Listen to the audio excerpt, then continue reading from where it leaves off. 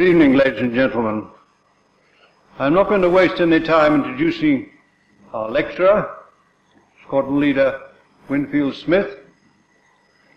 He was one of the very early scientific pilots at Farnborough, and he was flying before I took the slightest interest in aeronautics. So from that you may guess that he started very young. I know many of the people he had to deal with, and I'm looking forward to a very interesting lecture. I will now ask the Squadron Leader to give us his lecture.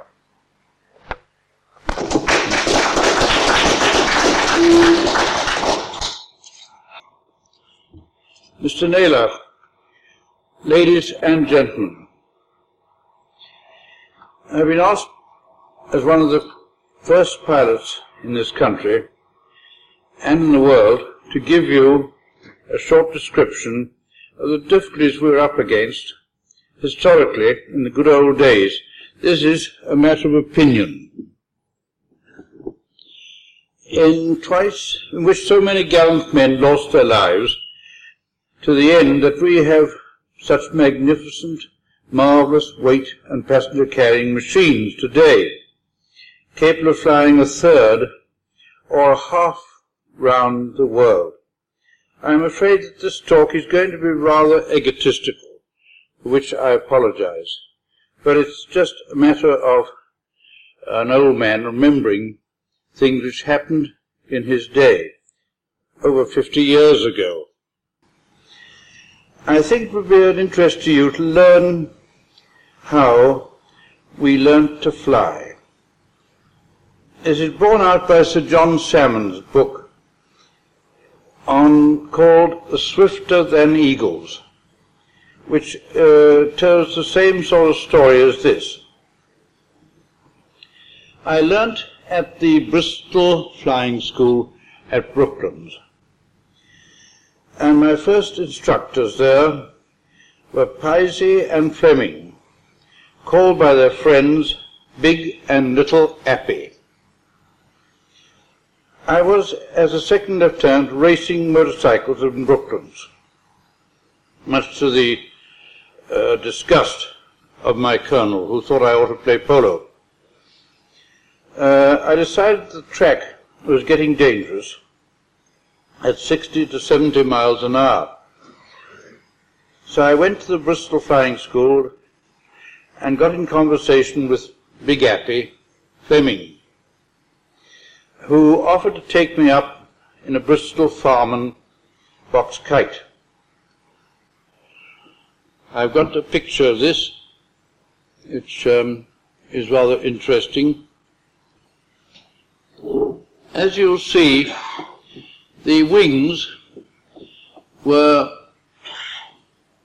stick, as we call them in those days, and covered with linen, and doped with sago pudding. It had outriggers in front here, with a front elevator and a rear elevator. And the use of these elevators were, as you may surmise, to go up and down. But this one in front here also acted to let you know if you were falling or rising, putting this on the horizon, so you could see, compared with this elevator, what you were doing. The only instruments we had on this was a piece of worsted and a couple of pulsators to show that the oil was going to the engine. So you had to have something to tell you whether you were going up or down, and that elevator did the trick.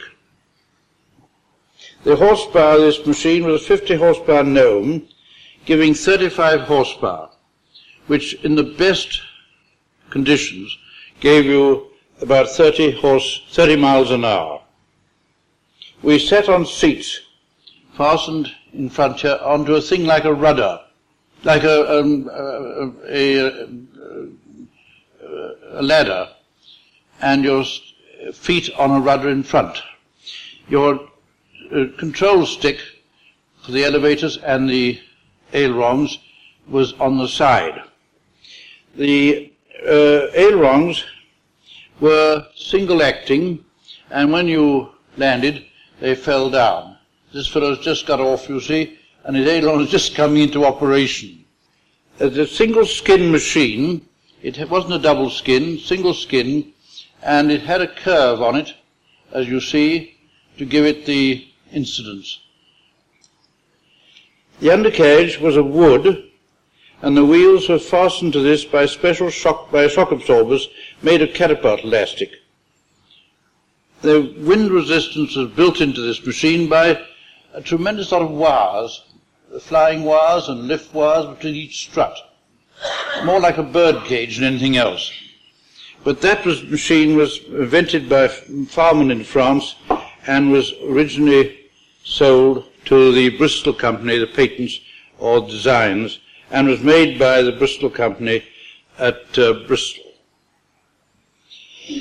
The method of learning to fly was to pay the Bristol Company £120, which is very difficult for a young fellow in 1911, a second lieutenant, and my pay then in those days was 5 and 3 a day. So I begged or borrowed the money from my parents, uncles, etc., wherever I get it. Then one did a little bit of dual flying, sitting in the seat behind the pilot, back here, nobody's shown there, just in front of the engine, and your hand over his shoulder on the joystick. That is to get the pilot pupil used to being in the air, because you must remember this, these days, nobody knew much about the air. In fact, they knew practically nothing. After that, you were told to go and taxi across Brooklands. We had no runways, of course, in those days, just grass. And you were told to taxi, and please do not chase your tail. It wasn't too easy, because the slightest wind, you had to counteract that before the wind, you've got to know something about that before the wind knew about it. Otherwise it took charge of your tail. Then you did a series of straights for a few more days, coming down by switching your gnome on and off on a switch, being very careful not to leave that switch off too long, otherwise you'd lose your engine. Well, this seemed to annoy me rather.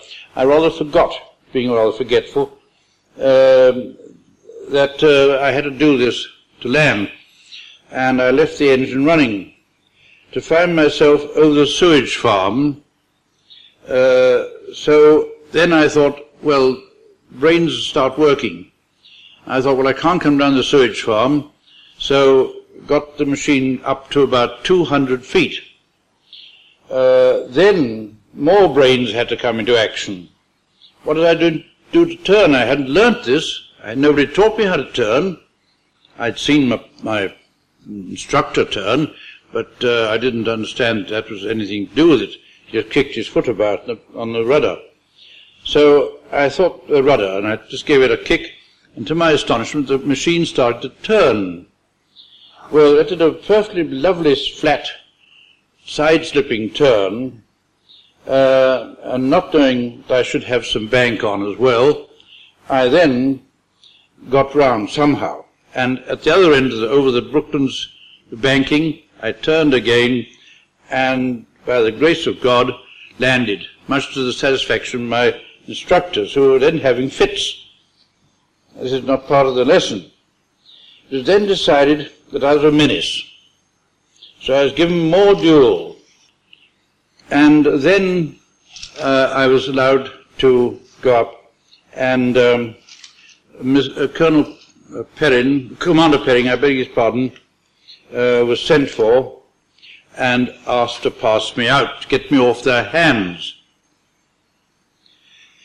Well, then it was decided by the War Office that only sappers, gunners, cavalrymen, and guardies could fly, because they had horse hands. Infantrymen were no good at all. So I thought this carefully out, and I invited Pisey and Fleming, my late instructors, because I got my certificate and I'd passed out of their hands at that time, to come to London to celebrate my certificate in the Bristol official car, which is a 3-cylinder Panhard. We went up to London, and my entire capital then was under £5 to celebrate the evening on. So we got had a very good meal, and we had a lot to drink. I think we must have gone to the Empire or something like that. Anyhow, we had a very good evening, and so much so that these two were not very much capable of driving back. So I had to take the car back myself. Then I got permission, while they were in this cheerful state, to fly the machine next day. So in the early morning, just after daybreak, I went down to the sheds at Brooklands and got a fellow called Merriman, who was became a very famous pilot afterwards, to push the machine out, start the engine up, fill up the tanks, and off I went. I flew along the railway line. I made up my mind what I was going to do. Flew along the railway line, and that was fine. Lovely, crisp, frosty morning. Suddenly the wretched line went into a tunnel. That rather shook me. So I looked up and found the sun up here, so I kept the sun up there. Then the railway line came out of the tunnel, and I thought, this is fine. Then some huge mountains got in my way. I wasn't more than about 200, 250 feet up. These mountains got in my way. This is Ash Ranges. So I thought, well, this is terrible. Flew around Ash Ranges, over Aldershot, and landed at Farnborough. Everybody said, where have you come from? Why, I said, I come from Brooklands. Good God, how marvellous. So they said, well, we better do something about it. They gave me some breakfast. They cleaned the castor oil off my tail. Otherwise I just never got the tail flying. Tail heavy then. They cleaned it off, filled up my tanks, turned me round, and sent me off back to Brooklands. I arrived at Brooklands. By this time, Pisey and Fleming had come too, and they were in a terrible state, because I had no insurance. It was against the rules of the company to fly a machine without insurance, and I got my certificate. Anyhow, they were very grateful to see me back again, and the Daily Mail next day had a quarter column in it, a wonderful cross-country flight of Second Lieutenant Winfield Smith from Brooklands to Farnborough and back. So I took this up to the War House, and there I showed the War Office that I could fly. I was then accepted and went to Farnborough. Went to first course, Central Flying School, Upavon, where nobody instructed anybody else knew anything more about flying than the pupils. Anyhow, that passed off, and I was then a full-fledged RFC pilot. Now, the test in those days to fly consisted of 4 right-hand figures of 8 and 4 left-hand figures of 8, land within 120 yards of the observers. Well, that took quite a lot of doing, you can believe me. And there was, they put me up for learning to fly, and Longcroft there was learning to fly, and we tossed up who should go first. He won, so his ticket was number 186, and mine was 187. Quite a long time ago. Now, we knew so little about the elements in those days, you may imagine. People didn't realize what the sky was like and what anything about it. And the more powerful our machines got, the more we learned. A great friend of mine, who's still alive and lives near Dover, Major Reynolds, he was then left captain, got a brevet majority for his flying. And he got this brevet given him by the War Office. Was flying over Oxford one day in one of these box kites. And over Port Meadows, he was a wonderful little man. He's very small and very wiry. And suddenly he got into what we know today as a storm. This turned him over, turned the whole machine over, and he fell out of his seat. By the grace of God, landed in the top wing, upside down. When the machine turned over again, it shot him into the bottom one. He couldn't very well get out because there's so many wires. So he stayed in the machine. Just before it hit the ground, he jumped. Unfortunately, one of these front booms hit him and knocked him out. When he came to, he saw a man completely naked rushing towards him. This fellow had been bathing in the river, and he thought to himself, my God, there's an angel. I must be in heaven. Well, I've got Major Reynolds' permission to tell you this story. I don't like telling stories without asking permission.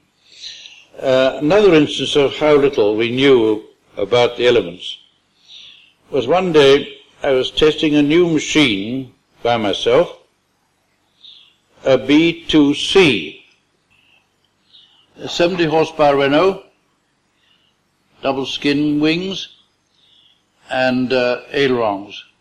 I think B2CS had ailerons, this machine had ailerons, one of the first, and double acting ailerons too. Wooden undercarriage, you see, with elastic shock absorbers. And it was our job, the test pilots at Farnborough, to take up any machine, either government machine or contract machine, and fly it first before the pilots in the Air Flying Corps got that. Well, I was flying along and I saw a thing like an inverted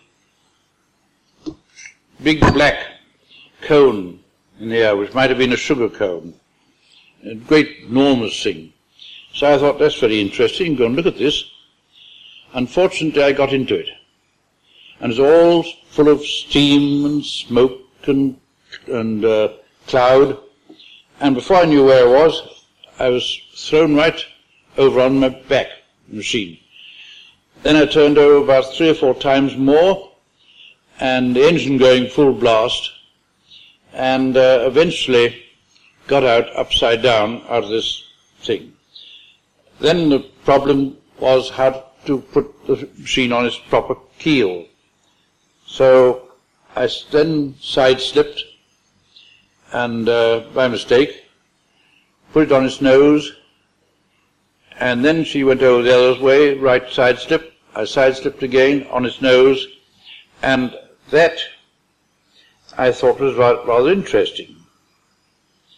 So I then, in still air, got another machine and turned it round in this way.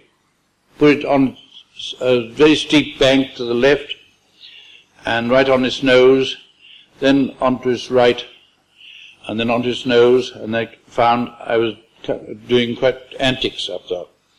Well, when I arrived down, I was using my rudder as my elevator at times, my elevator as a rudder.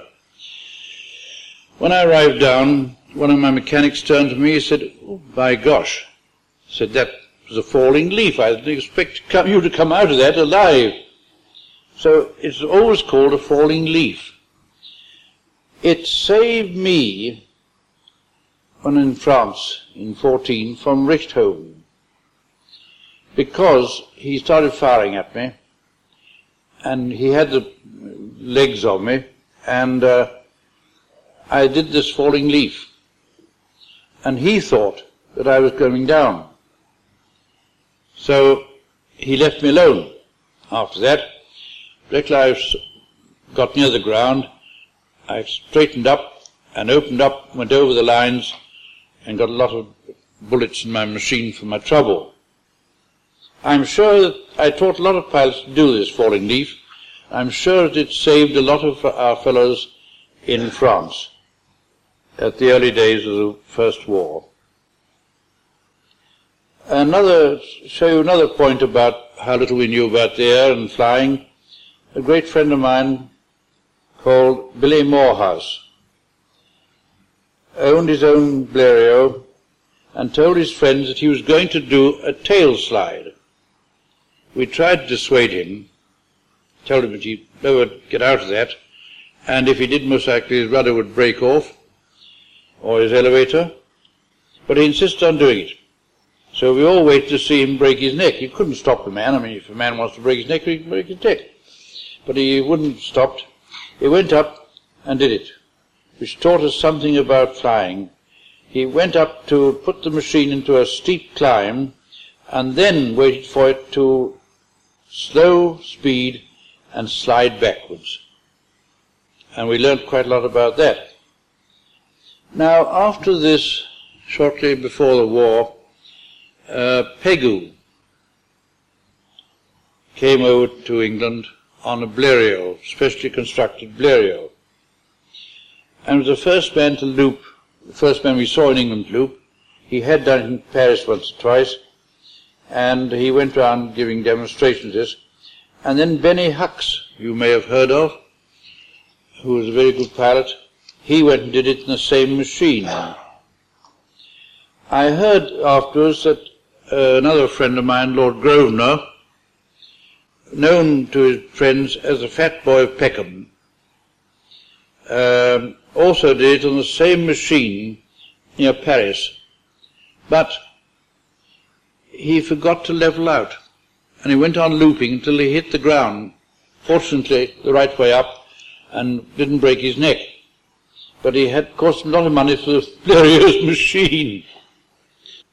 So one day I decided that I get one of these machines and have your landing wires duplicated. Your seat was carried by wires inside here, so we had those duplicated, and then I got some old trunk straps which I put over my shoulders and fastened onto the seat, and very hush-hush this all was, you see, and proceeded to decide to go up and do the loop on the first British machine in England. Well, my mother came down to see this. I told her, mentioned it to her, and she insisted on coming down to see it, and was standing next to Mr. Ellerton, the factory chief inspector. Just before I went up, a messenger boy came up to me to say that Mr. Gorman would like to see me when I had finished flying. So I taxied out, and as I went past the offices, I saw Mr. Gorman looking out of the windows. He knew what I was going to do, watching me go taxi up to get off. This is quite unofficially done, and was, I thought, fairly secret, but of course everybody knew about it. I took the machine up to about 3,000 feet, and bearing it in mind that I must not put too big a strain by pulling the elevator back sharply, I put the machine to a speed of 90 miles an hour, its normal speed on level was about 70, 75. Put it down to 90, and then pulled my elevator back slowly for half the travel, and then right back into my tummy for the remainder. When we got upside down, the engine stopped, and there she hung. Well, I managed to then side-slip her off that, and got her into nosedive when the engine started up again.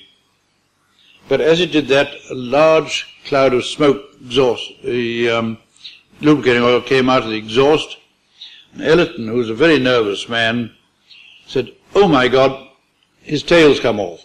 With that, my mother fainted. I then took the machine up to 5,000 feet and went through the motions again and put her down to a speed of over 100. Pulled the elevator back faster. She went over perfectly, and I came down. And then afterwards, Spratt went up. He was another test pilot there. He went up, and he did the same thing. And that was the first time in England an English machine was ever looped. It was quite exciting, I assure you. I then went over to see Mr. Gorman in his office, who congratulated me and informed me that the War Office had grounded all BE-2s. He then telephoned the War Office that the ban was lifted. The RFC was so short of machines, they had to lift it after they'd decided it was quite a safe machine after it looped the loop. You must remember in those days we had no wind tunnels. We didn't know what machine was going to, whether the machine was going to fly or not. And the only way of testing a machine was to turn it upside down on chocks and load it with sandbags. The factor of safety was 3, generally accepted as being safe. 3 to 1. And that's how they used to test them. During the 1913 manoeuvres, there were 6 officers before the manoeuvres, practicing for the manoeuvres, had been killed. And we weren't very keen on these manoeuvres coming off. We didn't think they were a very good effort. But the War Office wanted to prove to the generals and H.M. George V that the Air Force was a very valuable arm. So we raked in the Navy to come and help, and they sent 4 or 5 machines. They raked in the test pilots from Farnborough, and we were stationed in a big field at Lilbourne, near Rugby, near where the masts are, the big masts are there now, about that field. We weren't very enthusiastic about these manoeuvres. Anyhow, one day I was told to demonstrate to His Majesty that next morning I was to take Wilson, I believe he's still alive, as my observer, reconnoitre the enemy, and drop a message bag at HQ. I was never a very good officer and seldom read orders, and which were to the effect this particular day that only 1/3 of the lead in the message bag was to be used. I didn't take notice of that. I didn't, in fact, read the orders. I didn't know. Well, so we then got the Daily Mail that morning and read the position of the enemy. Very kind of them. We then wrote out our message on the ground and put it in the bag. I then folded the bag up, put it into my leather pocket, and up we went. Then, having done a trip round the country, not very interested in the enemy really, came back to land, and I had a violent altercation with Wilson, as to which bunch of officers, there were two big bundles of officers on the ground, which one was the one we wanted, which one contained the king, because we were supposed to demonstrate the king, in particular, and the staff officers.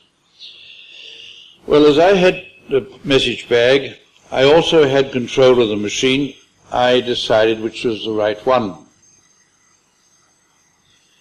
I dropped this over the bunch of officers, I thought, and it fell within 18 inches of His Majesty and buried itself 4 inches in the ground. We then landed and were met by General Henderson, in those days commanding the Flying Corps, who told me what he thought about me and my antecedents in no mean language, and I shouldn't really be an officer, which rather hurt more than anything else he said. So then His Majesty asked Henderson to present me to the King. He was very pleased at my excellent shooting.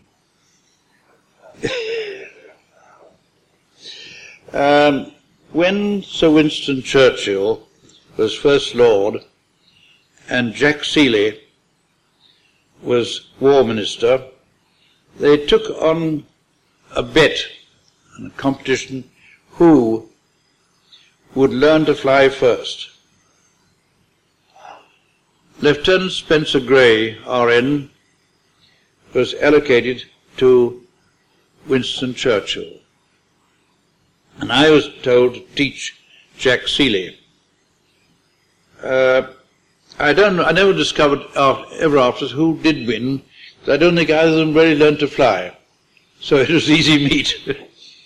Anyhow, I spent many happy weekends with Jack Seeley at his home in the Isle of Wight, which is very satisfactory to me anyhow. Then later on, a question came up in the House.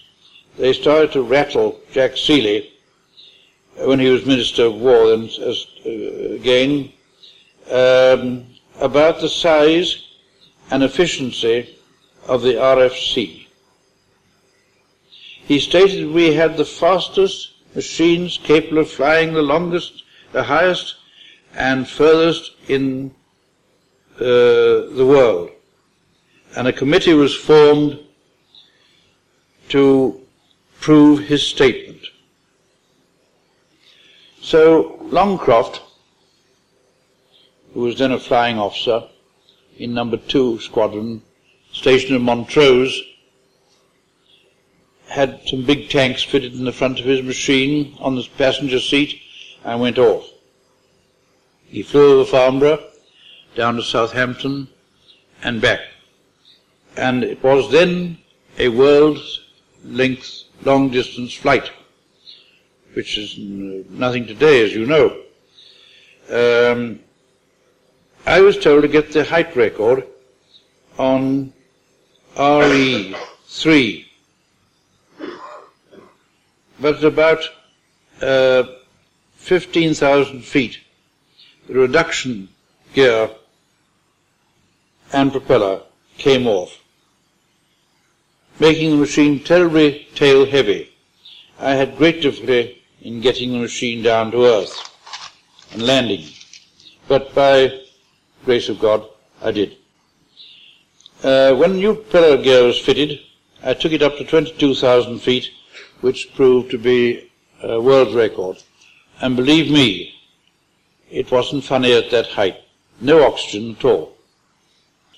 The SE-4 was designed by Folland at Farnborough and built at Farnborough. This had a monocoque body.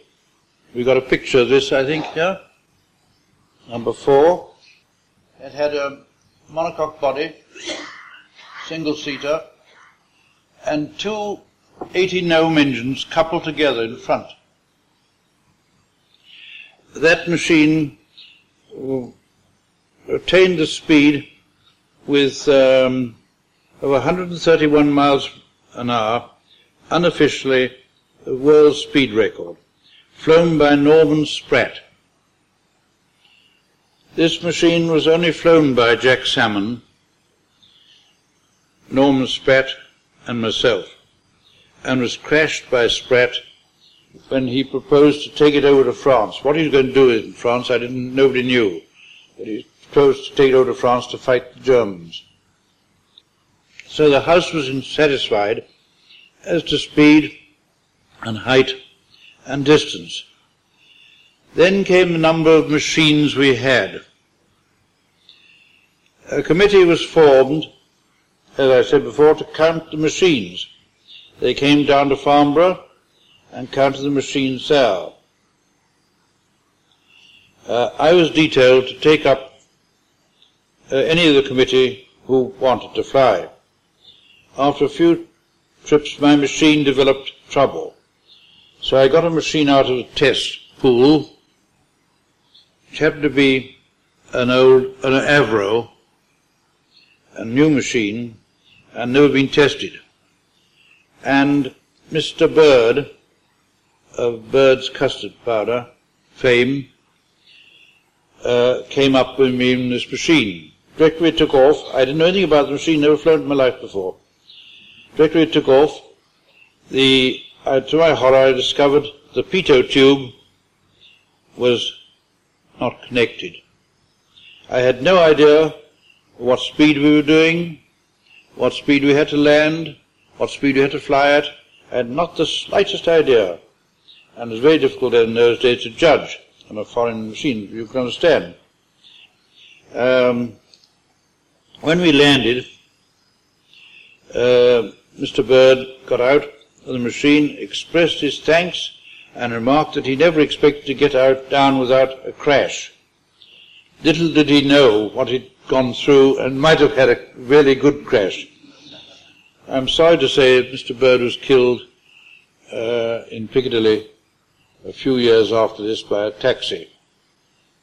Then we were then, one morning very early, all the committee were put up at the Queen's Hotel. Next morning, very early, we all set off down to Netheravon, where we landed.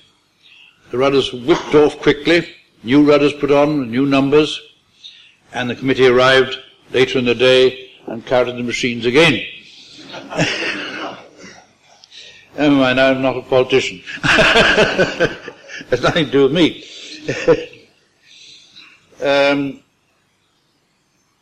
To show how little we knew about aviation in those days, as we were going off to France in August 14, dear old Geoffrey de Havilland, who was just come out of hospital and was not allowed to go with us. He wanted to go, but he wouldn't.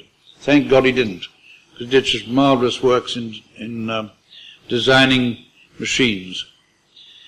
He just got out of hospital, and he, very upset, could not go with us, as he was medically unfit. Remarked to me that he did not know what would happen if a bullet went through the wing. He said that he thought that the fabric would strip off. This was most comforting to me, coming from a man I very much respected as an expert. So imagine my joy when later I landed with a lot of holes in my wings. Number 5, that is SE2. That's the SE4. That is the one that de Havilland got crashed on. And the same design as SE4. But it had it had no tail skid, and the rudder used to act as a tail skid. Well, that used to break after it had been bumped on the ground a few times. And that is DH sitting in the machine. I don't know if you recognize him. Now I would like to show you some of the machines which we had to fly and some of the early types which might be of interest to you. Number 6. This is the famous Cody Cathedral. One day, Cody invited me to go up with him and sit in front while he flew a machine, and he presented me with a lot of eggs and suggested that I should throw these eggs in the air as we flew along and he'd shoot them down. I didn't see the fun of that, so I refused. That's the famous Cody Cathedral. Number 7. I expect a lot of you know these machines. I apologize if you do. I'm hoping some of you won't know. This is the Avro triplane, which I never flew myself, but I know a lot of other people who flew it. That's the old Avro triplane. Because old Rowe was a marvelous trick cyclist, and previously he'd used to do trick cycling as a hobby, and he and his brother H.V. owned a factory in Manchester where they used to make the bullseye brace, if you ever remember those. And they built these planes in that factory at Manchester. And the first machine he ever sold to the government, I was sent up with Park to fly back. It took us 5 days to get from Manchester to Farnborough. It wasn't bad going in those days. Landing in fields and then putting the engine right. Number 8. This machine is a very little known machine. I don't know if you've ever seen it. Unfortunately, it shows it without the green engine in it. That was the Flanders machine. It was very well advanced in design. It hadn't got many wires on the wires on the wings, which is quite good. And the engine was stuck out here, and quite a good undercarriage. That was the Flanders machine, which my brother-in-law, Ronnie Kemp, was the chief pilot for that company. Unfortunately, funds ran out before he could really put it on the market. Number 9. This is the Graham White machine, and that is a rather copy of the Farnham. It had a front elevator and the rear elevator, but a very big rudder, which was an advantage in those days. Then, number 10, this is a machine called the Martin Handyside, and that was designed by Handyside, who died about 4 years ago, and that was a very, very advanced design compared with other people. Monoplane, and a very good undercarriage with the skids out in front, which was very prevalent in those days, and of course the Carapat elastic shock absorbers. But the only thing, he got these ting posts here to strengthen up the wing, which made it very strong indeed. Number 11. That was the Bristol monoplane. The funny story about this, there are two blokes called Bettington. I think one went to quite a high rank in the Air Force. They were the first people to learn to fly on this machine, and they had various crashes. And they used to come to awful blows with each other because the other fellow had done the crash, and the other he couldn't fly till he put together. They only had one machine, and this is the machine they had, the Bristol monoplane. That never came to very much. They never built very many of them. Number 12. That's the Nieuport monoplane, which did very good work in the First War, and was made over here in England then, and it did very good work.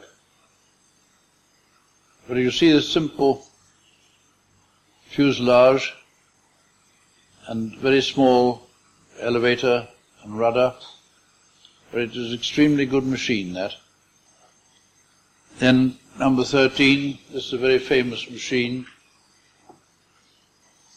the Handley Page. That is his original machine. And unfortunately Handley Page built very big machines and could not get an engine big enough to lift those big machines off the ground, or strong enough to lift them off the ground. And he got very hard up. He took into partnership a gentleman by the name of Mr. Humphreys, who was a retired toothmonger. Not he knew anything about aeroplanes, but he had the money. And he started working with Handley Page. Number 14.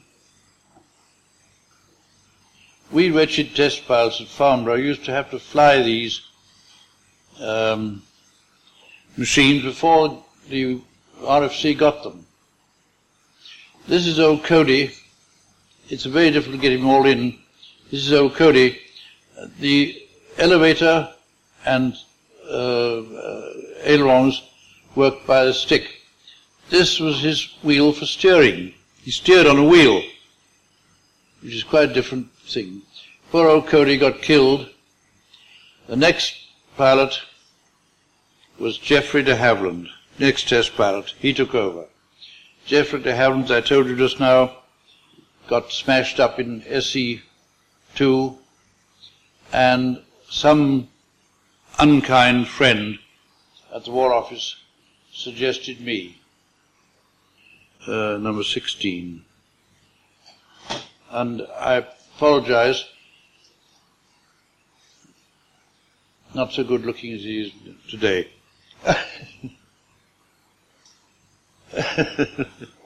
I apologize for that one. Then number 17.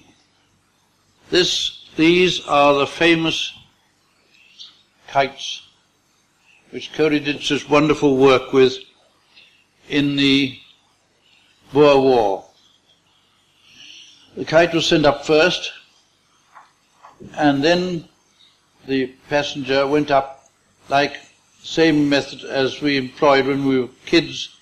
We used to send bits of paper up, messages as we call it, up to the kites. And you went up in this kite. I only went up once, and I thought it was most frightening, came down rather rapidly. But that was just for fun, I did that. And that was the Cody kite, which did a tremendous good work in the South African War in observation. Then number 18, that was FE, this one. That is FE3. Rather amusing story about it. This is going to be a wonderful fighting machine with a gun in front and passengers sitting pilots sitting behind, and there was no skid at the back. The rudder acted as your skid. This boom came out of the center of the propeller on a universal joint and was fastened to the wings by 4 wires. Well, the War Office were very excited about this, and they decided to come down and see it fly for the first time. I was detailed to take it up. Well, I didn't like the look of it, and I told the factory I thought it was a very bad machine and most dangerous. I was told I got cold feet. I said, all right, I'll take it up. So I would taxi it up to Farnborough Road and turned around to face the wind, opened up the engine, and just before I got flying speed, the tail was flying, just before I got flying speed I pulled the stick back like that, and the tail came down bump on the ground. She broke off here, sat down like a praying mantis. That was the end of that machine. She never flew at all. Thank God. Number 19. This is rather an interesting historical picture, which not very long ago, in our lifetime, I want you to read this first, if you can. First official aeroplane flight in Great Britain. Length 496 yards, height 50 to 60 feet. Performed at Farnborough, Hants, by S.F. Cody, 5th of October, 1908. Not very long ago. Now then, Cody took off here. He taxied through here, got airborne just about there, and was flying that distance. When he suddenly spotted, put the shift over a bit, can you move slightly over? He spotted some trees, which are not there today. This is superimposed on the modern Farnborough aerodrome. Saw those trees, did a turn, and crashed there. And that was not very many years ago. So that we have progressed quite a long ways in our lifetime. And I'm not so old. Well, Mr. Naylor, ladies and gentlemen, I thank you for being so attentive to, I hope I'll be able to interest you. Thank you.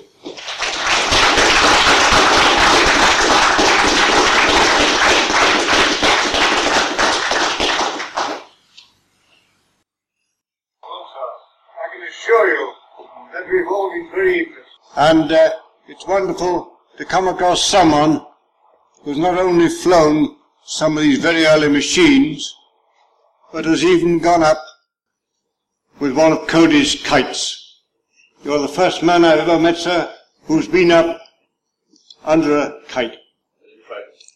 We have seen these kites, some of us, because they came to a centenary at Farnborough, and they flew them then, but they didn't take anybody up. And I think you probably will remain one of the very few people who have ever been up in a kite. Now, it's extremely interesting to hear of all these aircraft and to find someone who had the courage to fly them and to come and tell us about them afterwards. I think, sir, you must be a very brave man, really, although you perhaps don't recognize it yourself. Now, I don't want to occupy the meeting with asking questions myself. Would anyone in the audience like to get up and ask about these early days? Well, I don't think Winfield Smith explained how he became a test pilot at Farnborough. Was this by choice, appointment, or sheer volunteer? I want to know how you actually became a test pilot. Oh, did you volunteer, or did they offer you the job? no. What happened was Cody was killed, and then de Havilland had the job. He was put in hospital, and as I told you just now, I was a very bad soldier. I was always getting adverse reports from my COs, and some friend, or maybe an enemy, in the Warhouse suggested that I should take on the job, and was offered to me, and I thought, well, the money is very good. Our pay in those days as a pilot was £1 a day, £365 a year, but this job carried 4 shillings an hour flying pay, which I thought was very helpful. And I was a very rich man then, so I took the job. We had underpilots under us, quite a lot of them. Well, then, sir, the third of the test pilots at Farnborough. Yes, sir, Chief. I think it's amazing how you went to town and had a party on £5. Can you imagine in these days taking some people to a party and having a party in town and going to a theatre afterwards on £5 and enjoying yourselves thoroughly and getting so drunk that you have to be driven back again? Well, we could in those days. Whiskey was very cheap. Have you any more memories of Colonel O'Gorman, a man whom I found very fascinating myself? I think Mervyn the Mormon, we used to call him. Mervyn the Mormon. He was a grand fellow, and he did a wonderful job of work at the factory. And I think he advanced the factory more than anybody else, any other superintendent. You told us about a flight in which upside down, you turned up on the top wing. One of Colonel O'Gorman's favourite stories was about someone who got into a spin, was thrown out of the aircraft, and when the aircraft came round again, he fell into his seat. I don't know whether that's right or not. Can you tell us? Well, I've heard that story, sir, and I rather discredit it. It was very funny when another interesting story about an interesting man was when the factory produced the factory engine, the RAF engine they call it, the Royal Aircraft Factory Engine. I was told to fly this for 4 hours a day around Farnborough. Got very tired of this, and so I wrote to the War Office and applied for permission to go across country. And they said yes. So one weekend I said to, what is his name now? He became quite famous. I'll think of it in a minute. He was general manager at Brake People in Birmingham afterwards. I said to her, come on down to Folkestone. I'm going down there for the day, for the weekend. He said, all right. So off we went. We landed at Folkestone, and we had a very good weekend. On the way back, on Monday, it was cloud very low, very bad weather, and we started off. Then we didn't fill up any more petrol. I thought I got enough to take me back. I thought I knew my way too. Found myself over the North Sea. Petrol getting a bit short. So I headed inland over Maidstone and landed in a big field owned by Mr. Lyle, the ginger beer people. There we asked, the policemen came and all the villagers, never seen an aeroplane before, close up, and they came along, and I said to the policeman, where can I get some petrol? He said, there's a place down the road here, I'll get some petrol. Blacksmith shop down there. So off he went, and came back with a young fellow pushing a go-kart. He said, how many do you want? I said, oh, about 10 tins, 2-gallon tins, and he came back with this young fellow pushing the go-kart, and we piled the petrol into the aeroplane, and the young fellow gave me a bill to pay. So I signed on behalf of the War Office. This happened to be Sir Lord Roots afterwards. And when he got knighted, I wrote to him, congratulated him, and I said, dear Billy, you don't remember that I gave you your first government contract. Every time he met me, he used to always ask me up to lunch. Nervin, who was Captain Nervin, who was the chairman of the Bendick Freight Company. I wonder whether you could tell us whether in those days you undertook any night flying, or whether perchance, I believe Graham White, whether he was the first man in this country to take off in the dark on his London Manchester flight. When I came out of hospital in 15, I was Farnborough for a short time, and a man I knew very well, called Vanderbilt, had sold the idea to the War Office that aeroplanes should land at night and fly at night. So I was then detailed to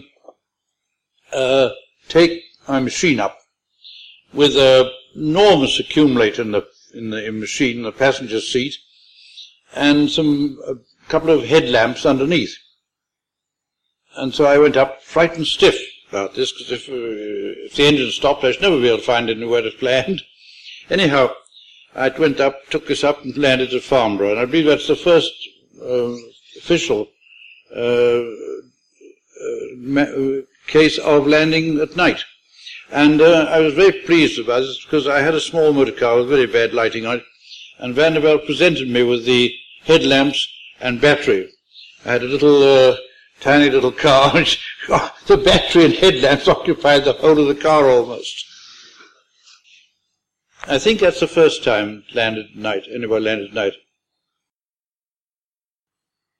I remember during the war, we used to go up punching Zeppelins, and I was coming back from London one day, and I heard there was going to be a Zeppelin raid. Went into an aerodrome commanded by a great friend of mine, Joubert de la Ferté, who just died the other day, unfortunately. And he said, "Oh, Winnie, you're just the man we want. We're short of pilots. You better get in that machine and fly to London, go and look for a Zeppelin." Well, this machine was equipped with a windlass on the side and a wire, and then the end of this wire was a thing like a grappling hook, and in the middle of the grappling hook was the main body, and the main body of that grappling hook contained a rocket. So the great idea was to trail this wire across the Zeppelin, hook it in, and then the rocket go off, and the Zeppelin would burst. But I never thought about the poor pilot on top. What would happen to him, I don't know. But nobody ever saw a Zeppelin with that thing down. You told us about the occasion when you involuntarily turned upside down, and at the time you were flying towards some mysterious black cloud. Could you explain what a black cloud was? It's a storm. You've seen storms yourself, haven't you, very often? Yes. Like a big cone, upside down. That's what it was. I never forget once, the first time I saw a complete rainbow, and I thought this was most extraordinary. So I wrote to the Royal Geographical Society about it. They replied, "Well, go up top of a mountain, you'll see the same thing then." That's all I got from them. I think, sir, you were very kind to your people who took up to learn to fly, because I have heard some of these earlier pupils speak about the days when they learned to fly. You apparently always provided a chair for them to sit on. Now, one of the tales that Sir Joseph Petterville used to tell was that in his day, which must have been about the same time, that when he went up to learn to fly in the first instance, all he was able to do was to hold on to a strut with one hand and with his hand on the shoulder of the pilot on the other. And he says, when you've done that 2 or 3 times, well then, they said, get that aeroplane, you fly it. Apparently you were a little kinder. A friend of mine was teaching people to fly on a B-2, dual control. We were very proud of that machine. And the passenger sat in front and the pilot behind. And he had a pilot who was very nervous. No idea of, no confidence in himself at all. So he got him up in the air, and he pulled out the stick, which is in a socket, pulled it out, showed it to the passenger, threw it over the side. Now you land. He didn't tell him he got another one.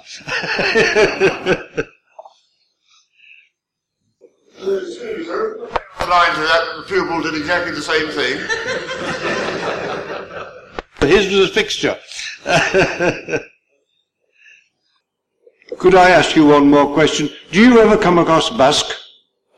Busk of Farnborough? Oh, a remarkably nice man. Yes. Grand fellow. Got burnt in BE8. He got burnt to death in that. BE8, yes. I tried to find out for some time whether it was a fire. Yes, it was. BE8. BE8. is unexpected, I presume. That's right. The Tommy Sopwith had a Wright machine with a 50 horsepower gnome in it and chain-driven propellers.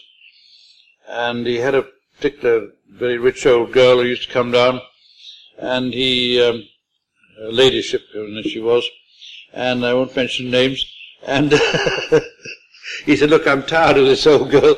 I don't mind her money, but I'm tired of her. Will you take her up? So I taxied along, it opened up, and we proceeded to fly. And just as we got over the sewage farm, or just coming up the sewage farm, the engine backed up, and in we went. That dear friend of mine, Gray, CG, next week he had an article in his paper, had a very interesting time watching the flying of Brooklands, especially the aquatic displays of Second Lieutenant Winfield Smith in the sewage farm, which I thought was very unkind. Well, if there are no more questions, it remains for me only to tell our lecturer how very interesting his account has been, congratulate him upon his delivery, and especially upon his memory.